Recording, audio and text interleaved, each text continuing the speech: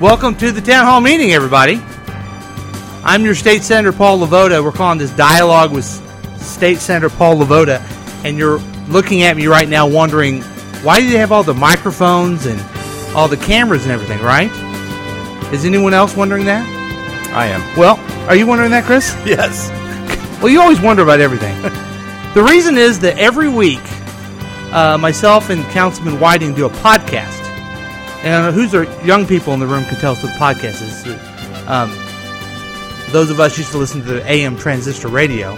Now they do a podcast. And we do a podcast and we talk about what's going on. And it's a complete ripoff of an idea that Congressman Jerry Litton did. He had a thing every month called Dialogue with Litton, where he would meet with constituents and talk about what was going on.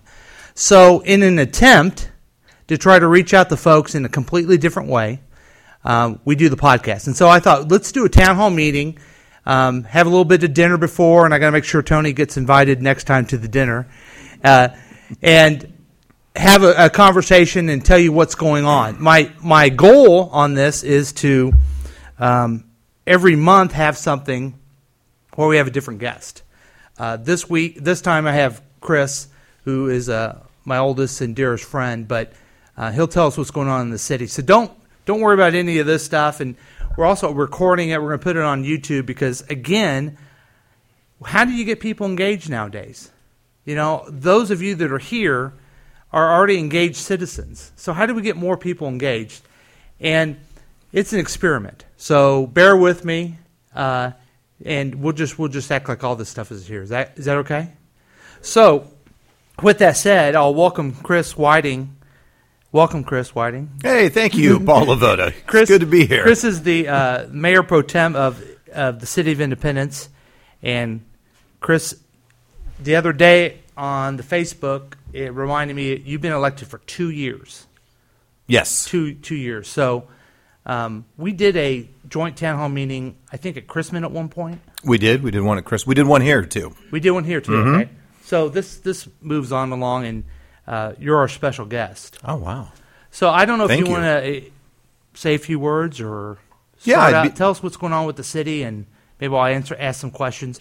We also have, if you guys want to ask some questions, we ask you to use the microphone. Courtney's going to help with that. Usually Courtney's on the podcast, too, with her 2 cents. Hi, Courtney. Okay. So what's going on in the city? Well, you can tell these fine folks here. First of all, it's great to be here, and it's great to see everybody out here. Paul talked about an engaged citizenry, and nothing beats people that are concerned, that get involved, that ask questions, that want to know what's going on, and that want to help out their community. So thanks for coming out. As Paul said, I am Chris Whiting. I'm an at-large city council member, so I represent the entire city, not any particular district. I also serve as the mayor pro tem. And actually, how many times have we done Dialogue as a radio show? Well, when I was in the House, we had it on the AM, and we did it every week before I was ever elected. Silly enough to even get elected. Right, yes. To even want to do that. You should have known better.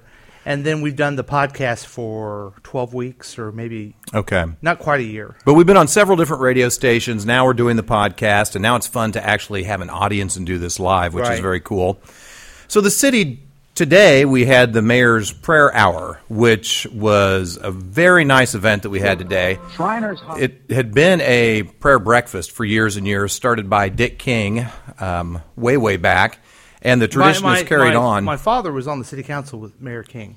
Oh, yes. And then there's former council member Sam LeVota. And then Mayor... Yay! Sam! Yay! and Mayor King went on to be Department of Revenue. And then, if you remember, ran for mayor of Kansas City. I do remember that. Yeah. So, anyway, go ahead. Yeah, so today we had the Mayor's Prayer Hour and moved it from a 6:30 in the morning event to a 4 o'clock in the afternoon event, which it's much better for me, and had a real nice time. You had pie. Yeah, had some good pie from the people at the Laurel Club over at the Community of Christ Auditorium. The theme was gratitude, celebrating our diversity, and we had Reverend Jarvis from the First United Methodist Church up on the square spoke, and it was a very nice event. So that happens every year. If you get a chance, you should come out and see it again.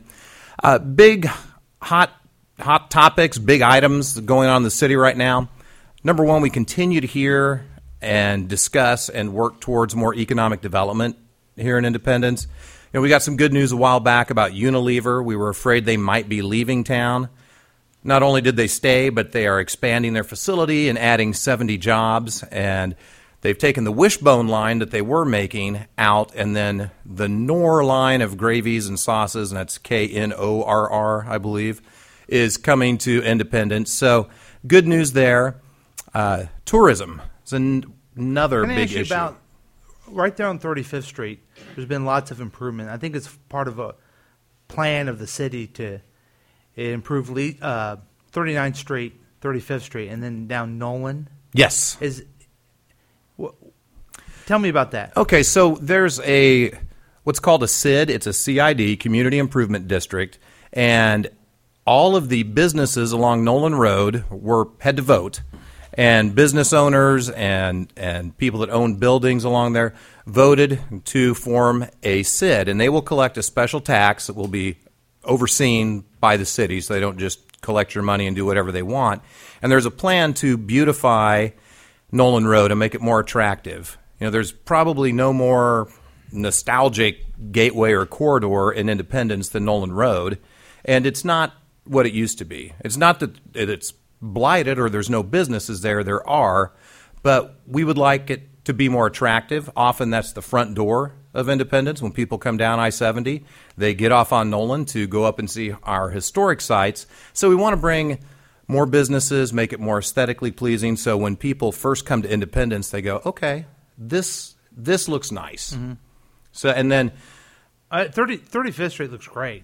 Thank you. And I know you're welcome. I mean, I didn't do the work myself. Well, but, you know what? It didn't happen before he was in office. That's true, yes. You take credit for that. Yeah, 35th Street looks very good. And then we've got the Walmart neighborhood market that's gone right there on 35th and Nolan. And the location of that's been really nice for the high-rise that's back there, the apartments that are back there. People can easily get there either walking or with their cars. I just got a letter from a constituent the other day that said a lot more traffic going on there. People are walking to get their groceries. It would probably be a good idea to put in a pedestrian crosswalk with a sign. Between the high-rise and the Walmart? Yeah, well, and between, really we'd probably do it across 35th on the east side, going from north and south, and then also from the Sonic over to the Walmart and have crosswalks there, lighted crosswalks. So, because there's more pedestrian traffic now, and that's a good thing. Yeah. And then 39th Street will be beautified very soon. Probably going to add some turn lanes on 39th and Nolan and make it easier for cars to traverse. So that's kind of exciting there. Before we ask some questions, what do you see is the biggest challenge our city has from a city government? From a city government point of view, I think the biggest challenge that we have is also one of our biggest strengths. We are a very proud community. We have a unique history that nobody else in the Kansas City area has. And it's a point of pride for us, and it should be. I think also it's made us not participate as much as we could have with the surrounding communities in the greater Kansas City area. We just started attending some meetings with the Greater Kansas City Chamber of Commerce, and the comment was, oh, Independence is here. Where have you guys been?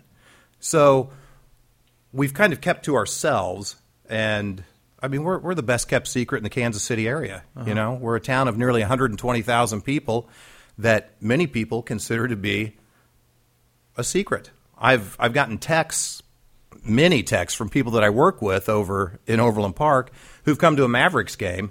They're like, hey, your event center is very nice. Independence is really cool. I got a text from somebody else. Hey, I came up to go to the is it the Gilbert and Whitney, the kitchen supply store on the square?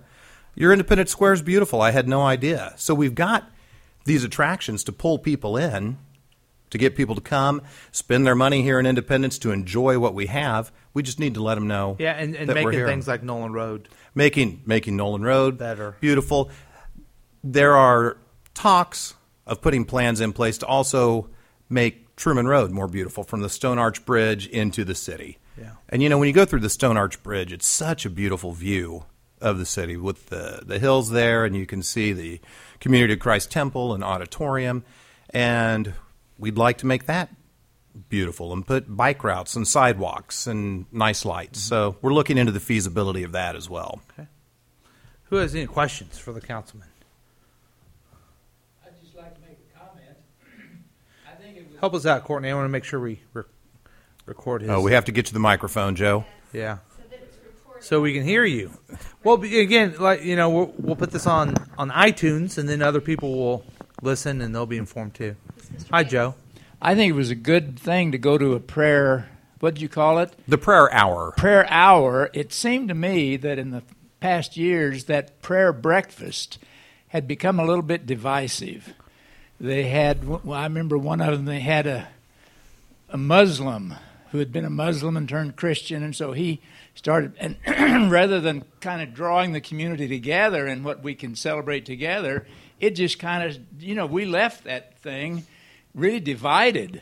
Some wanted to get any Muslim they could find and do them in. Right. Oh, my. And I others remember that. felt that, why should we have things like that going on? So I really think this prayer hour is a very good solution for the future because we want to Were make... you there? Were Yes, you there today? I was there at that. What I thought was great about it was someone from Independence that talked. Yeah. Yeah. And I think in the past, and they've been great programs, way too early for my taste, but they would bring someone in.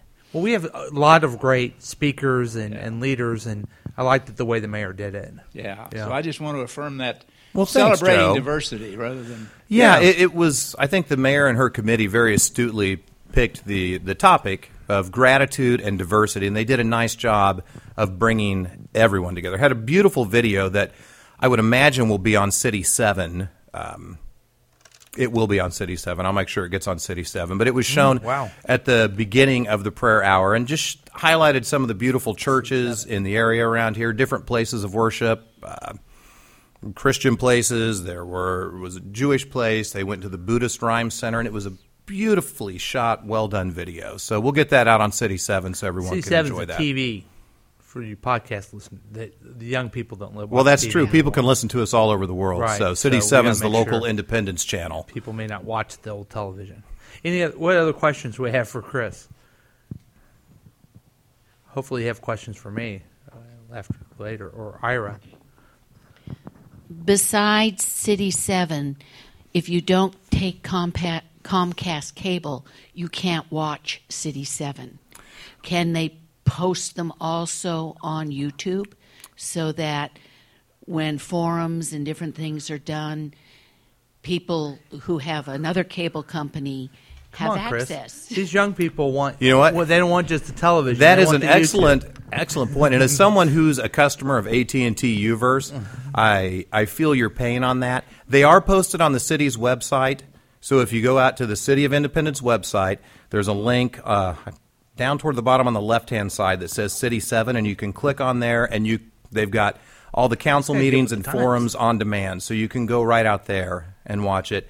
And I should mention, we are getting ready to overhaul the city's website, and it's won a lot of awards for being a great municipal website, but we're going to make it even easier to use and to navigate. There would be no way to know that City 7's out there because the link is buried pretty far down there. So now you know, and we will make it even easier to find in the future. So thank you. Any other questions from a city point of view for Chris? With areas in the metro getting like Google Fiber and things like that, as far as delivering more content to the citizens, do you guys have any plans to either work with Comcast or Google or anything like that to make internet more affordable and accessible to more people? Yeah, Google's been a thorn in my side, quite frankly.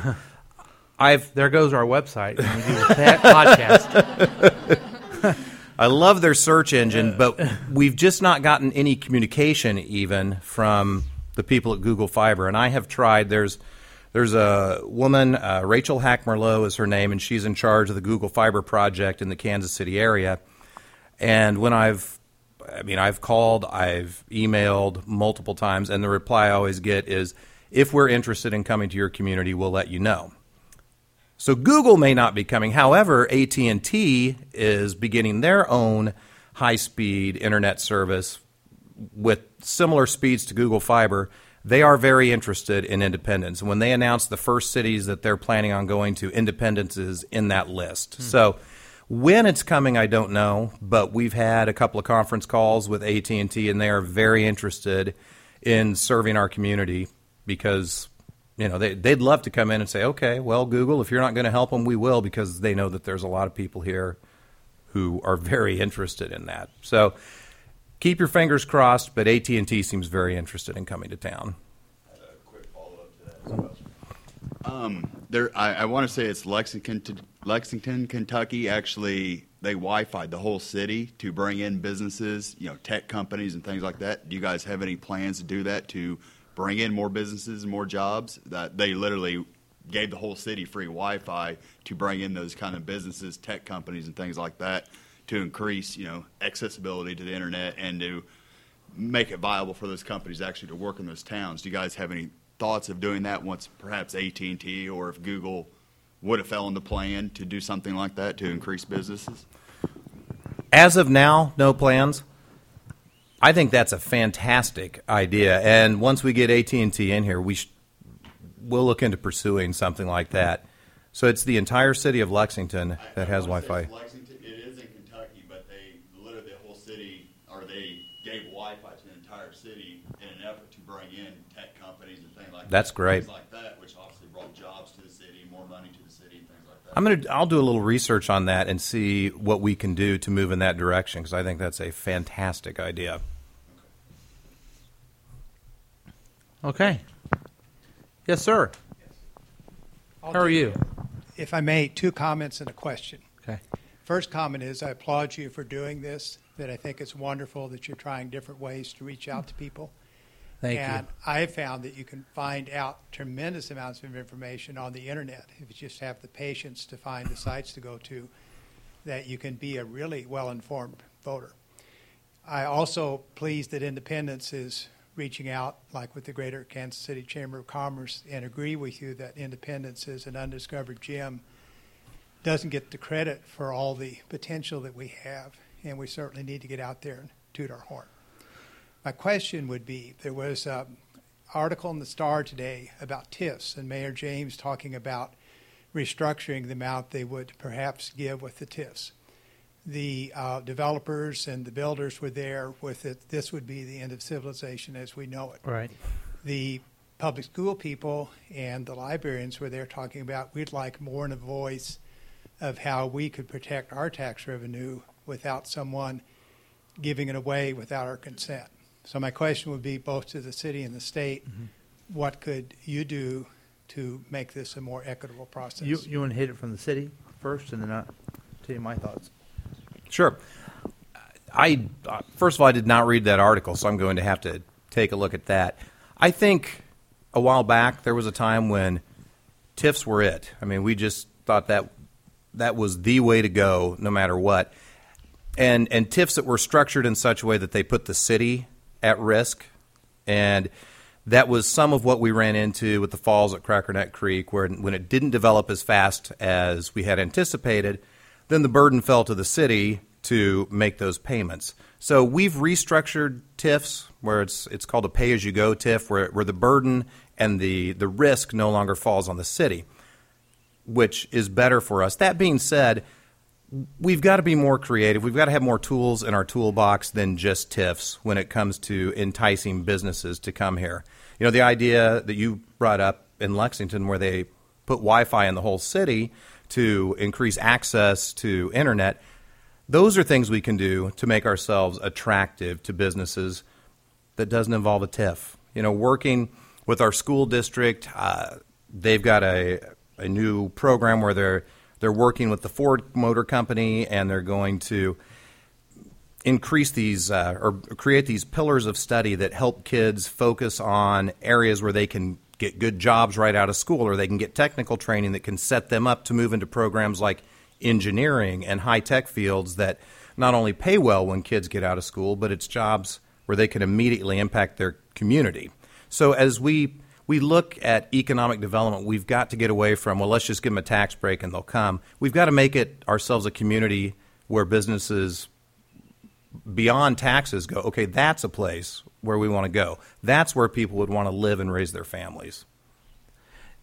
As far from the state, we're going to move into a little report about the state, but you're going to hear me saying over and over again for the next, hopefully till we get solved, but at least until I'm in office, is that the biggest problem that we have in our state is our tax policy. We are upside down on our tax policy. One example is that we do TIFs, and we don't allow school districts and libraries to have a bigger voice in that. And it's to the detriment. And meanwhile, Jefferson City has tax policy that doesn't give the money and the resources to schools as it sees fit. So it's all compounded on each other. And so that's why when it comes to TIFs, I am all for the school district and the library board and Metropolitan Community College, I guess they're on there too, to have an even greater voice in this because they're not getting the revenues, they're not getting the support from the state. And when you start taking away that local tax, that's the last point of revenue that they have. So that's where I am with it. And I don't know if it ties, a city's hands, but this is revenue that we're using to build our community, we build our schools and build our libraries and such. So. Right. I also sit on the board of the Metropolitan Community Colleges as a trustee, and that's an issue for us because we don't even have a seat at the table when it comes to discussions about those things. The library represents us and is one vote for us and the library, and I don't know who else they represent. So, well, let me give you my report of Jefferson City, and our representative Ira Anders is here, and I appreciate you being here, Ira, because he'll let me know where I'm wrong. He'll correct me a little bit later, but just to give, we'll open up questions. They have more for the councilman, but I want to make sure that I told you what's going on with the state, where I think we're headed, and then open up to even more dialogue and questions for everybody. There's a couple things that I see going on. You see last week we have an election where we have the majority increased numbers dramatically in the House, and then they got one more in the Senate. So we have a very much of a divided government. We have our governor, Jay Nixon, is a Democrat. A overwhelming majority of the legislature, do we call it super duper majority now, as Republican. This doesn't really bode well for cooperation and accomplishments for the next 2 years. And where we need that accomplishment or we need that cooperation is in, when I say tax policy. What we've done in the last year, as I serve on the Ways and Means Committee, I saw from the very beginning these schemes and ideas where we come up with these ideas to cut the highest tax rate in some type of belief that when we cut the highest, top, richest folks in the state, that it will all trickle down to everybody else. The scheme came across us in, I guess it would be 2013, and the governor vetoed it. It wasn't overridden. And then in this year, in Senate Bill 509, it was overridden. So in the future, we're going to have less revenue than we do now, $800 million less revenue. So people who make over $500,000 a year get a tax cut, while the rest of us get, I think, $35 tax cut. So you may say, well, Senator, that may work. But the problem that we have is when we don't have sound tax policy, we don't have the resources for the things that are important to us. And to me, the way you build a community and the way you build a state is through good education. Currently, without those tax cuts, we have $600 million short on our foundation formula. That's the formula that says how much it takes to pay for schools. If we don't have that support from the state, the school districts that I represent, Independence, Kansas City, Fort Osage primarily, has to go back to you guys in a different way to get that money in a different way. Or we hurt our kids by not having that type of we don't have that type of support. So that's the crux of everything that's going on. And my fear is now that we're going to have an emboldened majority who believes those schemes work, and we see them failing in Kansas, and a governor who's going to make sure nothing else happens because he's against that as well. I grew up in Independence. I went to Williams Southern School. I got to go to third grade. Miss Minshaw was a great teacher for me. I remember her distinctly. She had the resources. She had the support. I was able to grow up in this community because of that support and that good schools. I worry about our future when we don't have that. And that's why I'm going to keep talking about tax policy till everyone's bored to death. Because you talk about tax policy, it gets boring, but it's really what happens it's really what builds our state up. And I'm going to keep talking about that. With that said, the other issue that we have is as we're going to go into this divided government, I'm going to try to be a strong voice for those things that we should do, not necessarily to get things accomplished, but how we do business. Because the way we do business now in Jefferson City, from our budget process to the way we pass bills at last minute, don't bring any trust whatsoever to the people of Missouri. We pass legislation that goes back home, and people don't have trust in their state government, local law enforcement, as we've seen in parts of the state. We need to talk about how we do things in a more accountable, transparent way. I'm going to propose some legislation to make that budget process a little more open, a little more predictable. I don't know exactly how we do that with the fluctuating of $24 billion, but it's a conversation that we have to have on how do we want to have a state, as opposed to are we going to let the winner take all mentality, either through TIFs or anything else, happen. And that's the basic things that I'll be working on. January is our session. We're there from January to May. I serve on the Ways and Means Committee, Gubernatorial Appointments Committee. I don't know if I can get into this. You've heard this a lot, Chris. We have a big problem with boards and commissions in our state. Most of them aren't even appointed. And a lot of the people on those boards and commissions, the governor doesn't even reappoint. So as a Senate, our job is to advise and consent those boards and commissions. And by golly, we've been trying so hard to get the governor just to appoint people. And he's been very hard to work with when it comes to those. And you may say, well, what difference does that make? If you're opening up a beauty salon and you need your license, you need the cosmetology board to be packed full and ready to go for business. If you run any of those type of small businesses, a real estate agent, real estate appraiser, I had an issue with a tattoo parlor that needed their license, but there was no one on that board.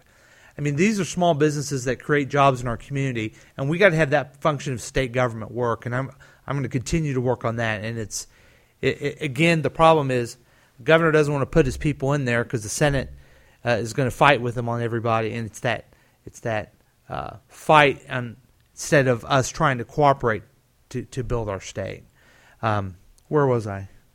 Ways and Means, gubernatorial appointments. Anyway, bad tax policy, education. Are you guys already bored with my sermon of bad tax policy? Because if you are, I want to say it again. Because I really do think it's the core of what we need to talk about in our state. With that said, what questions do you guys have? Courtney, what question do you have? What questions do I have? Yeah. Cover the microphone, please. Right there. I don't know. I don't really have any questions. I feel like you're covering it pretty well. Oh, except that I turned off the microphone, so Yeah. that's not any good. Hey, we have a question. Going. Okay, wait a minute. This is Angela. Yes. Okay, Angela was at one of the town hall meetings, and you made the mistake of telling me that you actually listened to the podcast. So it's you and my dad are the two people one of the who original listen now. listeners. Yeah. So Two listeners. So take that. I'm just so frustrated, I think, with the tax policy because we see how it's failing so much in Kansas and how the revenues that they're going to have to come up with is just unreal. So I just wonder, like, in a common sense brain, like, what is the explanation that people will say that this is actually going to work in Missouri? And I'm just so frustrated that people reelect, the same governor in Kansas who is doing this, and I just don't understand. You know, so that's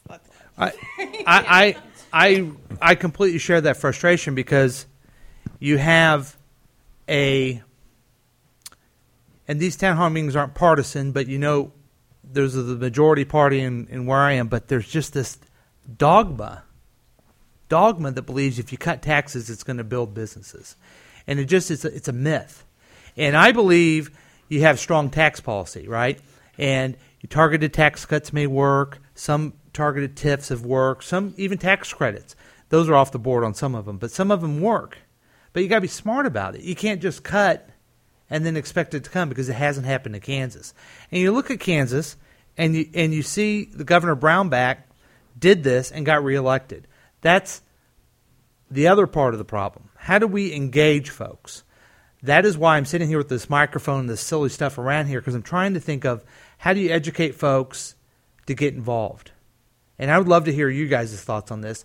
When I was 8 years old, I was driving down the street. My dad was driving me down the street. We stopped, and he said, here's a thing of brochures. Go knock door to door. I'm running for city council. So that's when I became into politics. That's all I know is knocking door to door. Well, you can't knock door to door as much as you can anymore, right? It's a weird thing. You use Facebook, Twitter, and all this other stuff, but we're just not engaging people enough to go vote.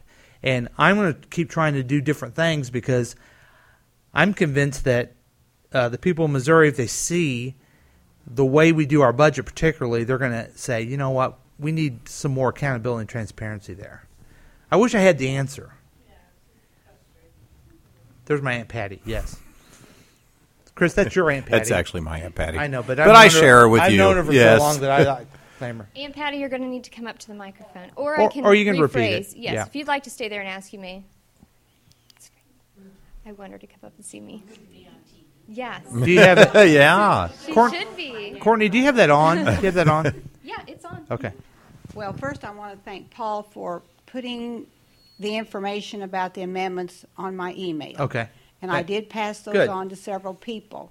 But I'm quite concerned that the young people are not voting. And what can we do to get them enthused, and how can we change the voting so it's not just one day? And can it be electronic? Can it be by eye recognition? By how can? I'm not smart enough on the technology part of this, but things have to change. And I talk to all young people, and I tell them that it's very important you vote. And if you don't vote, you can't complain. And if you don't pay taxes, you don't have any services. And I'm the first one that calls to get them street cleared off. Right. That's right. That's right. Councilman Whiting is who you need to call. That's right. And I'm also in favor of always vote for the parks and the road tax, because look what our city has. And you young people that are here don't realize what the older people are doing up at the Palmer Center. Addison. Okay. They're line dancing, they're tap dancing. We've got one woman that line dances 94 years old. We've got the Adventure Oasis swim park. I didn't have that when I was a kid.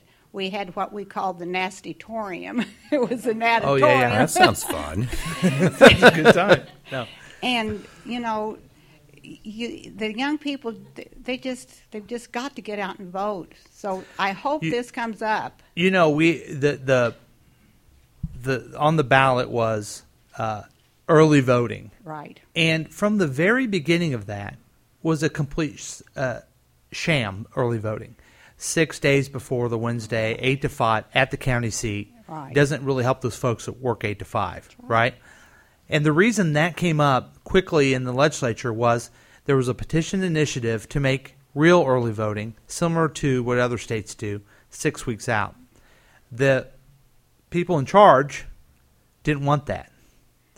There also was, and I serve on the Financial, Government Oversight, and Elections Committee, where we heard this.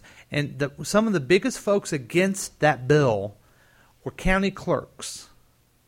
And I had a county clerk come up and say, if you have real early voting, it will cost us more money. And I said, you know what also would save money? If we never voted. And, I don't know how you can run for county clerk and then be against voting. It just doesn't make sense to me, right? That's what they do. So I'm not very optimistic that how we're going to get past a mindset that says we want less people to vote. That's the mindset we have in Jefferson City now. And I don't know how we do it. And I also don't know, I think maybe a petition initiative is a way to do it. But we have to think, and you've got it right, Patty. Other times to vote, other ways to vote. My daughter Madeline was here earlier, but they vote. They go online on their student council and they vote. That's right. That's right. To me, it's like get to the polls at 8:00, vote with a paper ballot. Maybe show up later and vote again. This is Jackson County. I'm just kidding. What? I'm just kidding. Anyway, my point is I'm old school. I'm old school, and we have to stop thinking about this is the way we do things, and those millennials, we have to think about how we get them involved. And we have to have public officials that keep trying to do that. I shouldn't make jokes like that, should I? Well, Can I we think edit maybe you that should out? be more cool, and then the kids will like you and want to vote I don't for think you. it's That's happen. not going to happen. That's not gonna Courtney. happen. Yeah, we No? got to Gonna come up happen. with another tactic. There we go. Great.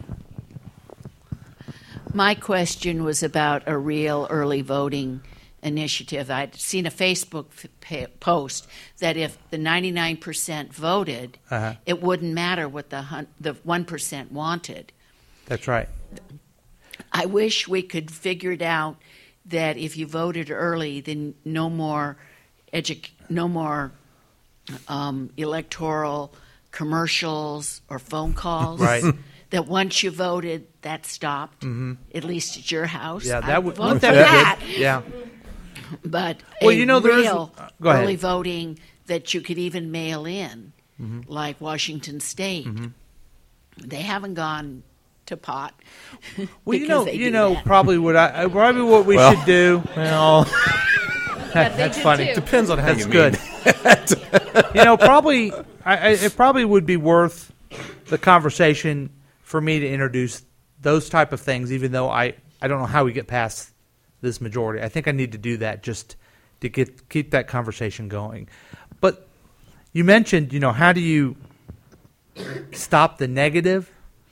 Here's what's also going on in Missouri, and quite frankly, it's going on every place else, but it's worse in Missouri. We have no limits when it comes to how much someone can contribute to a campaign. And so with that said, you have unlimited campaign finance. Money can roll into a campaign. What do campaigns use that money for? Mail and television. And what happens, and Courtney's kind of an election expert if you want to speak to this, but it doesn't really change people's minds. It makes less people vote. And so I think what we can do is do a petition initiative to have campaign limits, and in the campaign language or the ballot language say, are you tired of negative campaigning? Are you tired of those commercials? Because if we limit that money, less of that would happen. Another question back there. A couple comments and questions. Okay. As far as young voters, I think, and this is something in my personal life, maybe a better explanation of some of the issues going on. A lot of, I use my nephew as an example, brilliant kid, but a lot of legal jargon or the issues have language in them that they have no idea what you're talking about. So they vote maybe because what mom and dad said or whatever. So maybe redoing the way the policy, not the policy itself, but explaining. But also it to your remember part of that's by design too. Oh, absolutely. Well, confusion. Part of that is by design. Absolutely. Where especially that early voting one was a perfect example of trying to make you think it's early voting. And what is, I'm excited about that failed because I think the people of Missouri saw through that. Absolutely. The people of Missouri said, come on. You see it in a tax increase for roads that they rejected in August, even though we all probably would agree we need money for roads. They saw through. The people in Missouri can see through some of this stuff. And you're right. People aren't going to vote, and they're not going to be engaged if you try to make it too complicated. They're just going to vote no. Well, absolutely. And that's what I'm just saying, to get younger people involved. I think we may have to rethink the way we explain and present the information to Right. them. A lot of these kids literally live off 140 characters Twitter. Uh-huh. I mean, that's what they understand. Yeah. I'm not saying we need to dumb down policy, but maybe we need to rewrite a version we present to them so that they can understand what they're actually voting for and why it matters and things like that. I can agree more, and I you know, the dumbing down. I don't want to do that. Yeah, no, but you have to take people from where they are. Absolutely, You know, and that's what I'm saying. what's that's important. Where our society is at. I mean, we know Twitter is a means of communication for a lot of these kids that they can't even have a face-to-face conversation. Right. They're so engaged in that. And then a couple things on the tax still. How much does Missouri really take in for the schools from like the lottery taxes and casinos, gambling, stuff like that? I realize it varies. You know, when it first came to Missouri, a lot of that was, oh, this is all for the schools, blah, blah, blah. How much is really going to the schools? And then with other states starting to prove tax revenue, how much serious consideration is Missouri looking into like a marijuana legalization just because of the tax benefits and businesses coming in? I realize there's negative sides to it, but the potential tax revenue, we're seeing Colorado is filling their coffers. Not everybody may be behind the actual issue, but I mean, that's something that's going on, and we realize other states are taking advantage of it, and they're actually seeing tourism and residency increase because of that. And it may not be the element you necessarily want, but I mean, how much consideration are you really looking into that? Well, I can tell you, I'll tell you about the lottery and the gambling and how that worked. Those are both approved, maybe even the late 80s, but they were in the 90s. And what happened in the legislature at that time was the people of Missouri voted for those measures, and they were proposed as more money for education. But we all thought it was more money for education. Okay? During the boom times of the 90s, they cut taxes on the other end. So the money came in from gambling, and the money comes in from lottery, and then they cut on the other side.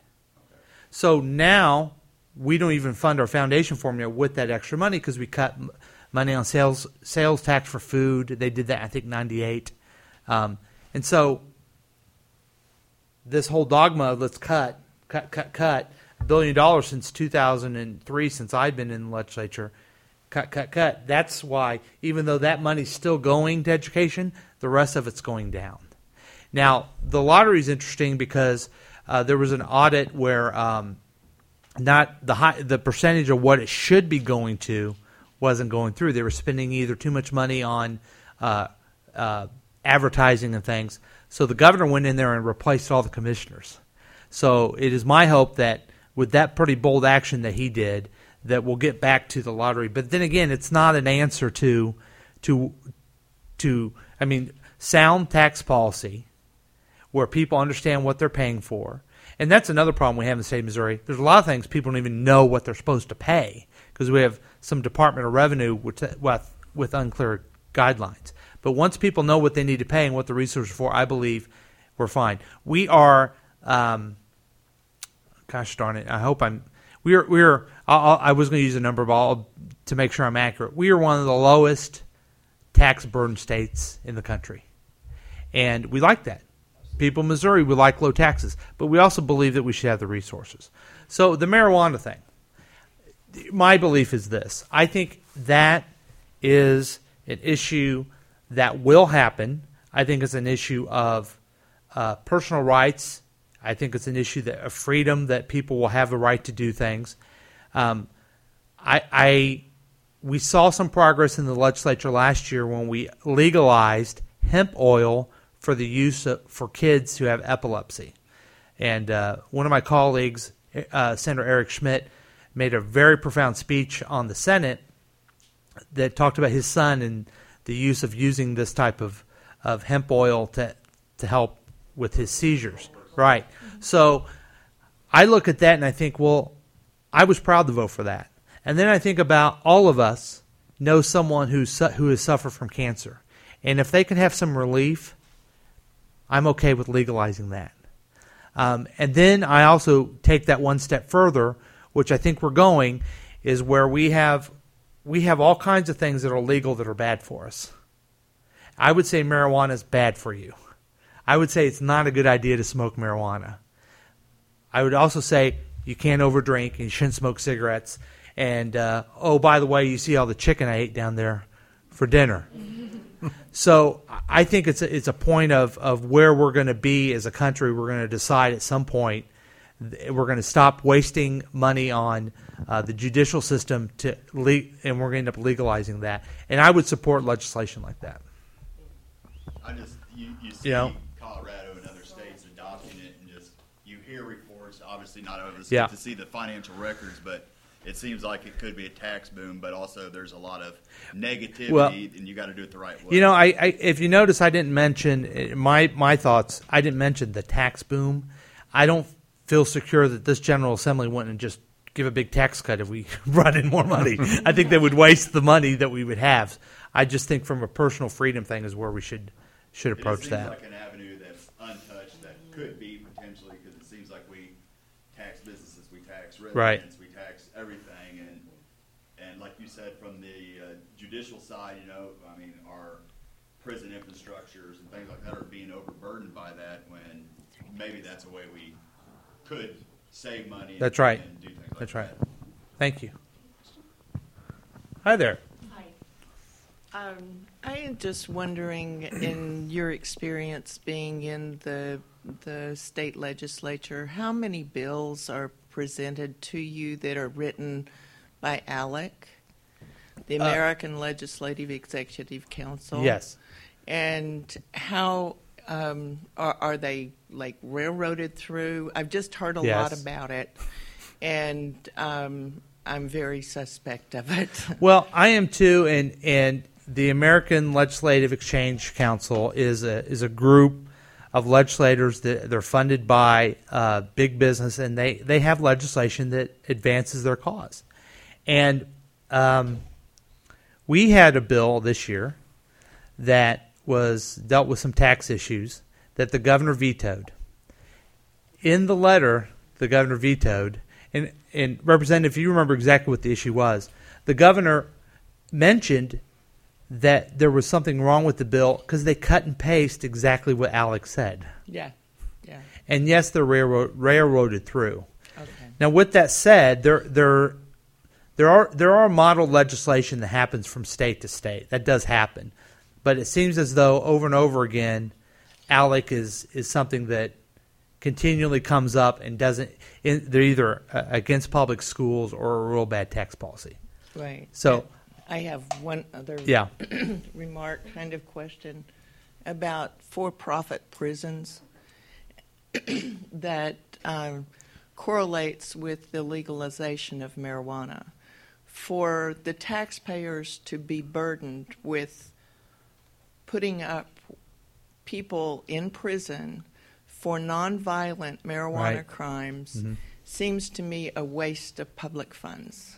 I agree with you. I don't know if you guys saw in New York City, they decriminalized part of it, and the whole idea was they were putting too many people. They just couldn't put people in jail, and it cost too much money. And it is silly to think that you can be in Denver doing something, or now Washington, D.C., and then come here and then go to jail for a long time for it. It just doesn't. Senator, I have a quick question. Yes, Courtney.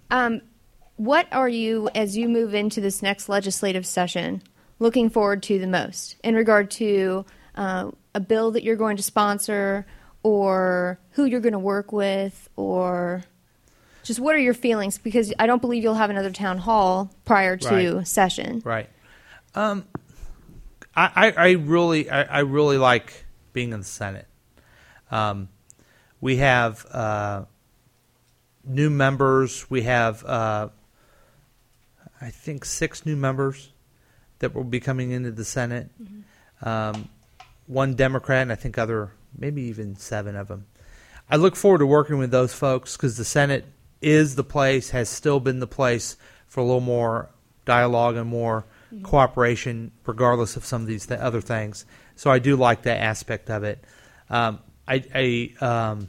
looking forward to trying to have those conversations about, like I get tax policy, minimum wage, Medicaid expansion, which are big things, but also things that I passed last year in the budget that we need to try again because the governor vetoed it was getting money for the Independence crime lab.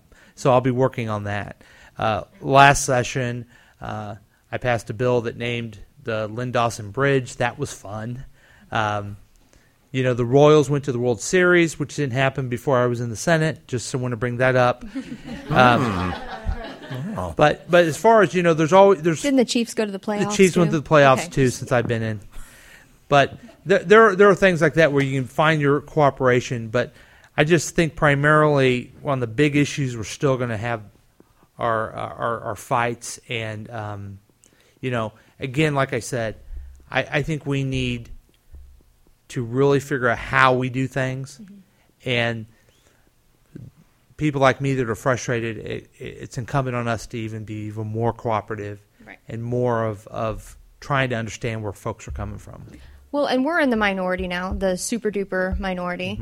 And so we've seen a strategy that the majority has taken over the years in putting all these ballot initiatives up for us to vote on. And we have very few amount of people who are going now and actually changing our, state constitution with these initiatives that have been pushed by one man in particular, Rex Sigfield, who's basically buying our legislature and also trying to have influence on our Constitution too. So the question is, we've already seen that there... Wow. What'd you say? That's a lead up. Yes. So the question is, we've seen now petitions starting for the legalization of marijuana in our state, which has just been turned in last week to the Secretary of State's office.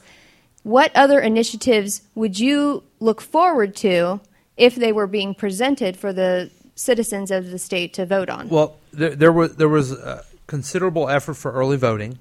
I'd like to see that happen again. I've heard talk that groups are going to do that. And then it was in 2013 that Governor Nixon talked about a petition initiative for campaign finance numbers. I think those are pretty core things. I think that would be very helpful if we did that. Oh.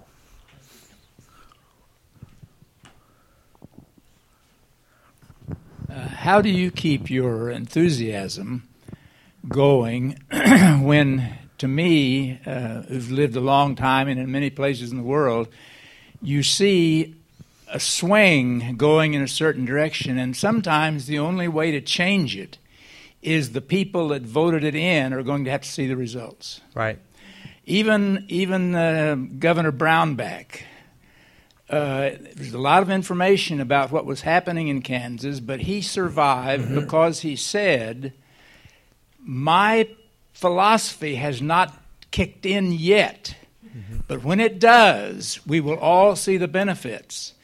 And so there's a lot of people that are probably seeing that, I'm just going to not do much because there's no value. And how do you keep saneness about you that still talks to the core issues, the worth of people, the expanding the voice of everyone, and so forth, even though we'll probably not see in the next few years here in Missouri, we'll probably not see a groundswell yet for helping everyone, and you'll see the special interests gaining more strength. But there comes a time when that happens. Now, I hope it's not going to be like global warming.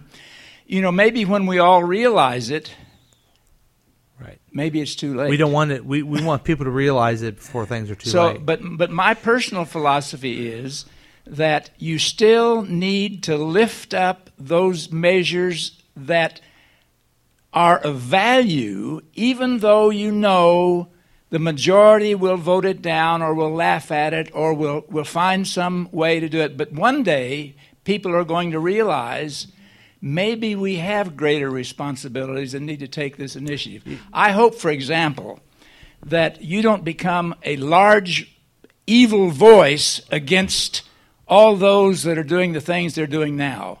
Yeah. There has to be rational ways of presenting information and say, could we discuss this together? Or could we get a forum to discuss it rather than bad-mouthing everything that goes on? And so I'm not seeing a lot of great hope in the short run, but the basic principles for me are still the same. I needed that. Thank you. Because, if you look at the election last week, there's a lot of folks elected to the legislature that are against increasing the minimum wage, which I think is important. When you increase the minimum wage, you get people who work full-time actually can be off of the poverty level and won't have to have government subsidies. It's only moral to have people who work full-time be able to make it in this country, I believe.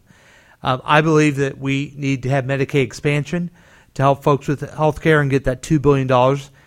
Most people that were elected last week don't believe that. So I've been thinking a lot, these are the opinions I have, but the people of Missouri have voted differently. So what do I do? And I think your advice is exactly how you keep going. You keep trying to over communicate the things that you believe in, communicate things you think are good, but also try to not be Mr. Negative, which I could be sometimes. In the minority, it's hard. I've been in the minority in the Senate. They did they cut off debate at one issue, and I think it calls for an even greater part of statesmanship and cooperation. Quite frankly, I don't have anything, and I know you don't at the city for sure, anything worse than what Harry Truman had to face, or what other generations had to face. I mean, this. If you look at things that way, we can face these things together. All we have to do is band together, and we have to do a better job of doing that. I really liked what you said, Joe, about keeping the faith, keeping the hope for a long-term view, that eventually these ideals about worth of people will prevail. And it reminds me of a quote of Wayne Gretzky's that I love. He said that good hockey players play the puck where it is. Great hockey players play the puck where it's going to be. So I think in the short term, you got to keep up. You've got to play on the playground with the rules of the playground as they are now, but you've got to hold on and look long term to where you want it to go and play the puck out there as well. I'd like to see you hold them accountable for their actions, really. And I agree. You can see where trying to cooperate's got you. Nowhere. Because they're not going to cooperate. They're going to keep perpetrating the big lie, which they've done year after year, and they stay on task and they don't waver from that. And just like that road tax, that they don't want to do their job and fund road repairs because they don't have the money to do it. So they come to us asking us to do their job for them. Because of bad tax policy. That's right. They need to be held accountable for that, just like with education. Well, I don't disagree with you. I don't think they're mutually exclusive. And I do that in the Senate, and that's kind of my role in the Senate, to sit there and try my best and keep them accountable and keep really speaking the truth to power, right? I mean, that's part of the role of a senator as well. Well, so I don't remember the city, but some cities have started to pass legislations on a local level to prohibit outside money from any local Kansas City's elections. done that.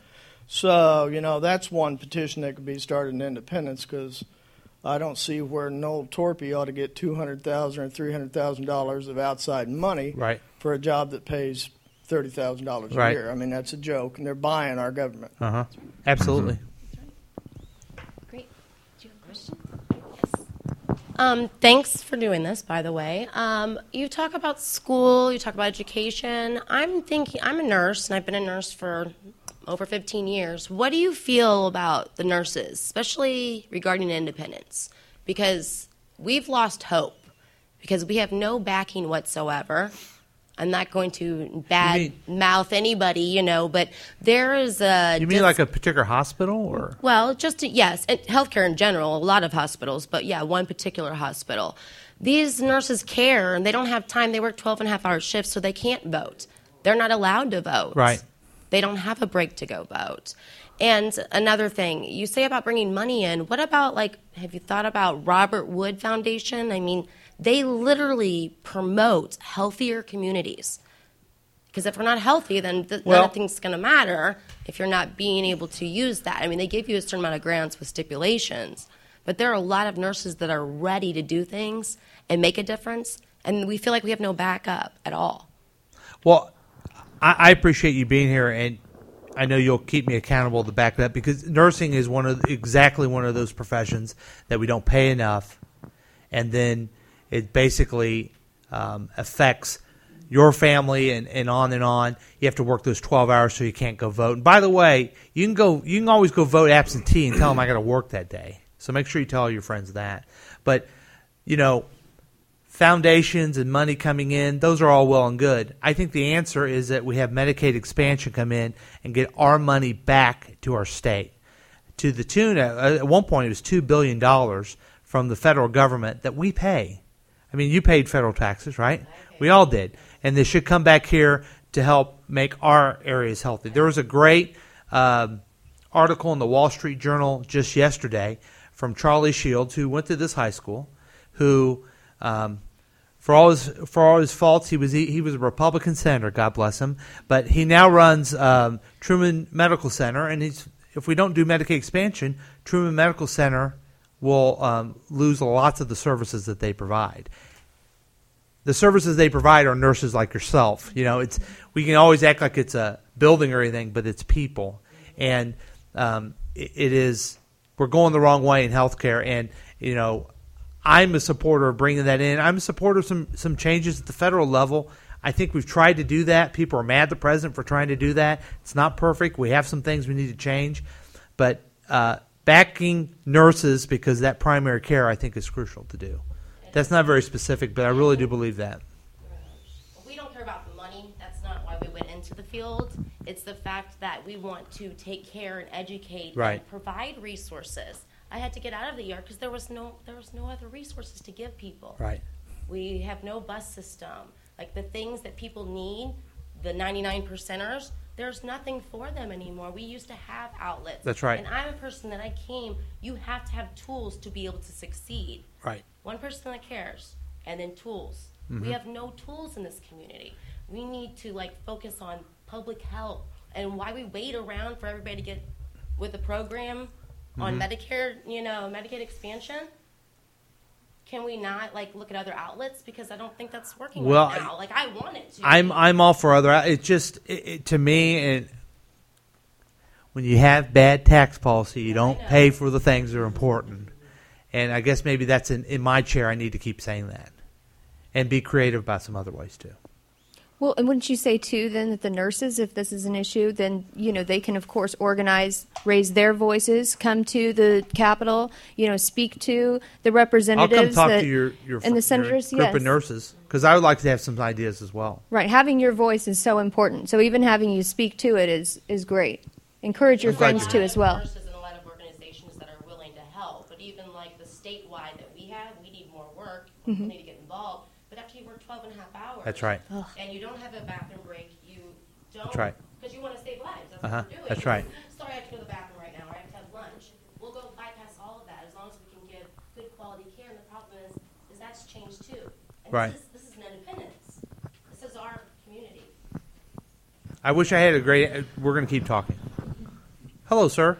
How you Have doing? you been to every one of my town hall meetings ever since I was the rep? I got something to say about that. Okay.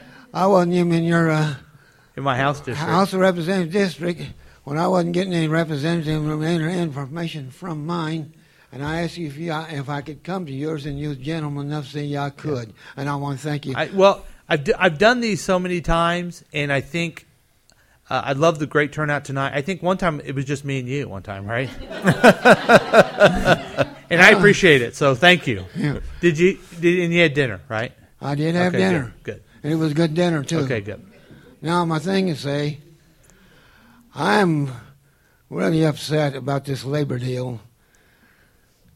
The House of Representatives passed a bill. They wanted to pass right to work.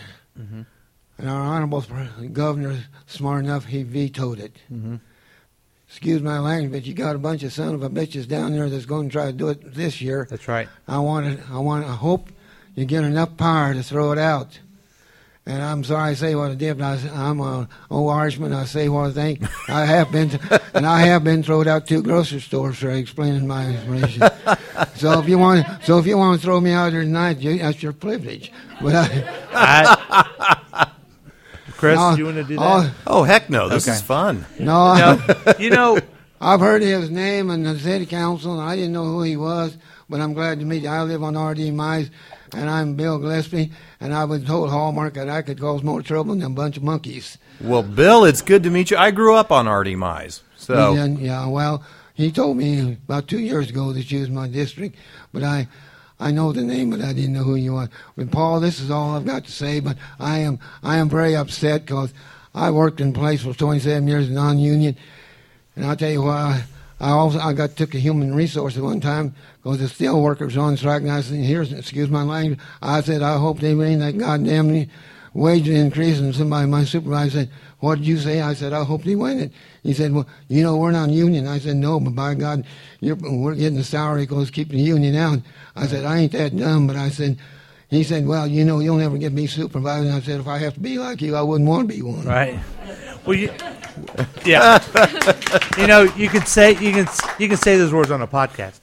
No, to answer your question, the House of Representatives had, I think, 80, maybe representative back there. I keep looking at him. 78 votes. So it passed the House on what's called a first reading or second reading, but it didn't have enough to pass on the third reading.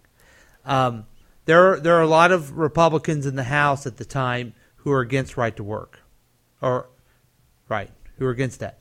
But now we have more numbers, so I'm very worried about that. I think it will be an issue, and it is one of those things. I can tell you, I can think of 3 other senators besides myself that will dominate the floor and filibuster that thing to its death. The opportunity we have, as we had last year, is what other things do we have to give up to have that happen? Because the majority can do what's called move the previous question, which cuts debate off, which they did on a ridiculous bill that would hurt women's rights, and that rises to the level of standing up as long as I can to stop that right to work. What other questions? All right, Mr. Schneider there. We haven't heard from you.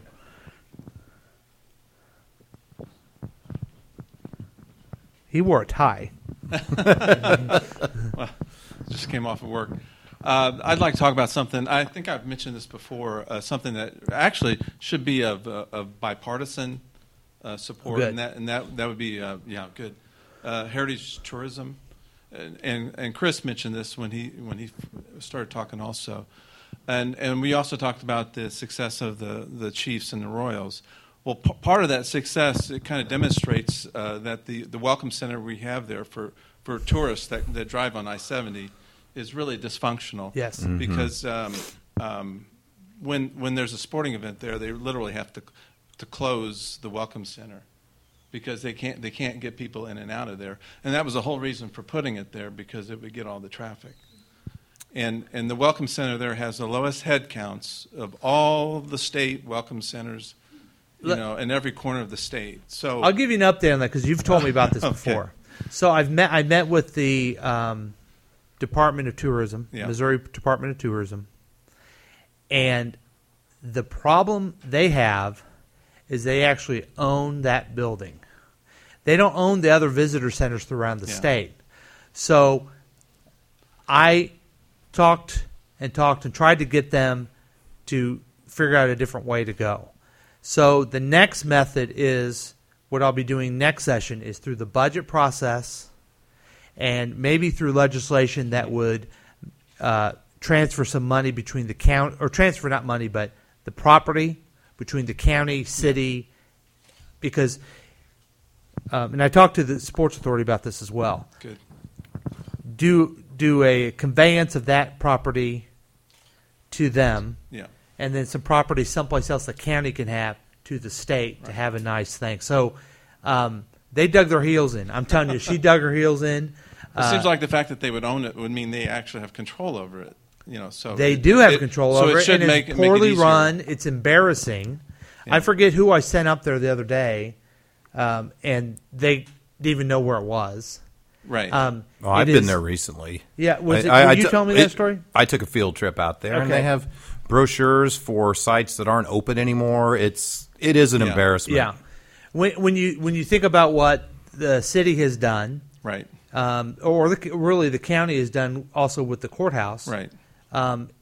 It's an embarrassment that the state of Missouri would have just such a throwaway facility, right. And so, I apologize for not getting back with you on that, but that was an idea that I think right. you shared with me, and I'm going to keep seeing what we can do there. That's what I look forward to, Courtney. It's things like that. No, I really appreciate it, and I think I might suggest if a new welcome center be at Little Blue Parkway, so we can that was or Nolan Road even or Nolan Road, where they would have the amenities, of restaurants and shopping also. Uh-huh. Well, we'll figure. Maybe I'll work with you on that one, Chris. Because if there's a city, if there's a city place too, to me the county makes sense. Some type of moving that to the county, because we do those conveyances all the time. Mm-hmm. But maybe I'll talk. Well, let's work on that. Little Blue's a good idea for a Yeah. location. Selfishly, as a representative of independence, we want it in our city. But the way if anyone else has been there. Little Blue would be great. Really, anywhere else would be fine. I mean, it really is. It really is. Yeah. So I'll keep plugging away on that. And we you've all renewed pay, my charge on that. We pay state taxes to support this, Uh-huh. and other corners of the state get a little bit better, bang for their buck. That's right. Mm-hmm. And our tourism numbers are down, in Independence. So we need to.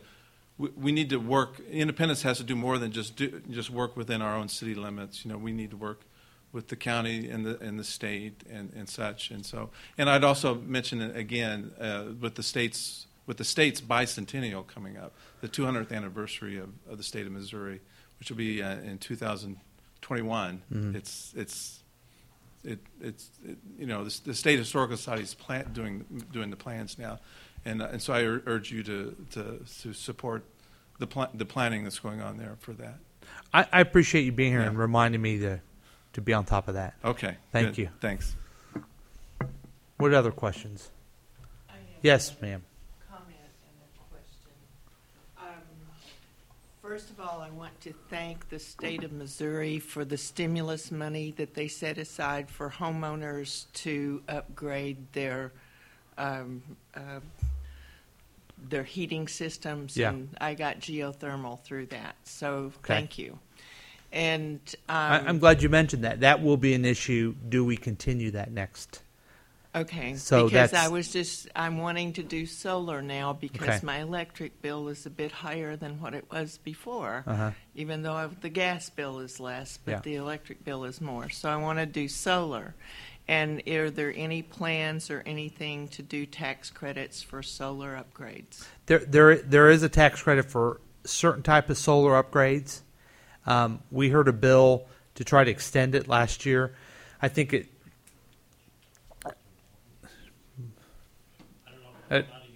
Yeah. Did you hear that? The same. So I'm glad to know that here's someone that would take it. That I do have. One of the reservations I have with solar is those are pretty expensive, and it seems as though there's lots of coming down, and there's a lot of different technology now. That's good to know, because what I don't want to do, I don't think it's fair to give a subsidy to, quite frankly, someone who can afford a lot of solar on their business, while the rest of us have to subsidize them. I'm not for that, but right. You're right. The technology is getting better. But the geothermal was $22,000, so it wasn't cheap either. Yeah. But solar is just no-brainer. You know, it's like you get them there, and then you're collecting energy from the universe. What did you do? You guys did something on that, didn't you? We have. We passed a resolution that's asked the city and Independence Power and Light to do a feasibility study on alternative sources of energy and taking a look at, can we do subsidies for solar or other alternative forms of energy.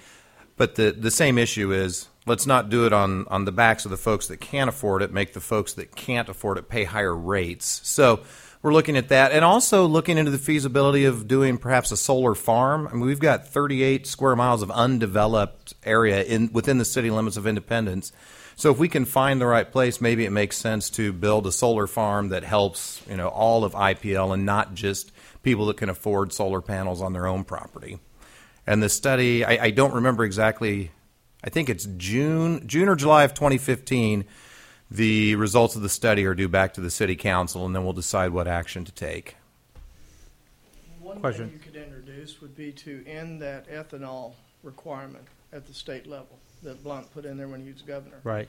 So you could end that, because that takes more energy to produce ethanol than you get back out of it. And the ethanol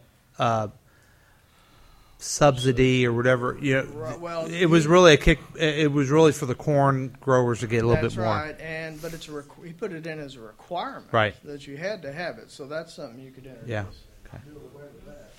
Anything else, Representative? Do you have anything to add? Or I appreciate you being here, and well, typically the House doesn't know what they're talking about, and the Senate has to fix everything. So that is high praise. That is high praise. Okay, well, I don't know why you have to remind me of that time. I still have flashbacks of that. So, but thanks to everybody. Chris, I don't know if you want to say anything else. I just want to thank everybody for coming out. One of the big themes was, how do we get people involved? The involvement in this room was very encouraging tonight. The turnout's encouraging, and you guys just keep spreading the word. Talk to your neighbors, talk to your friends. That's how we'll get people more involved, or at least one way we can do it. So thank you all for coming out tonight. Thank you.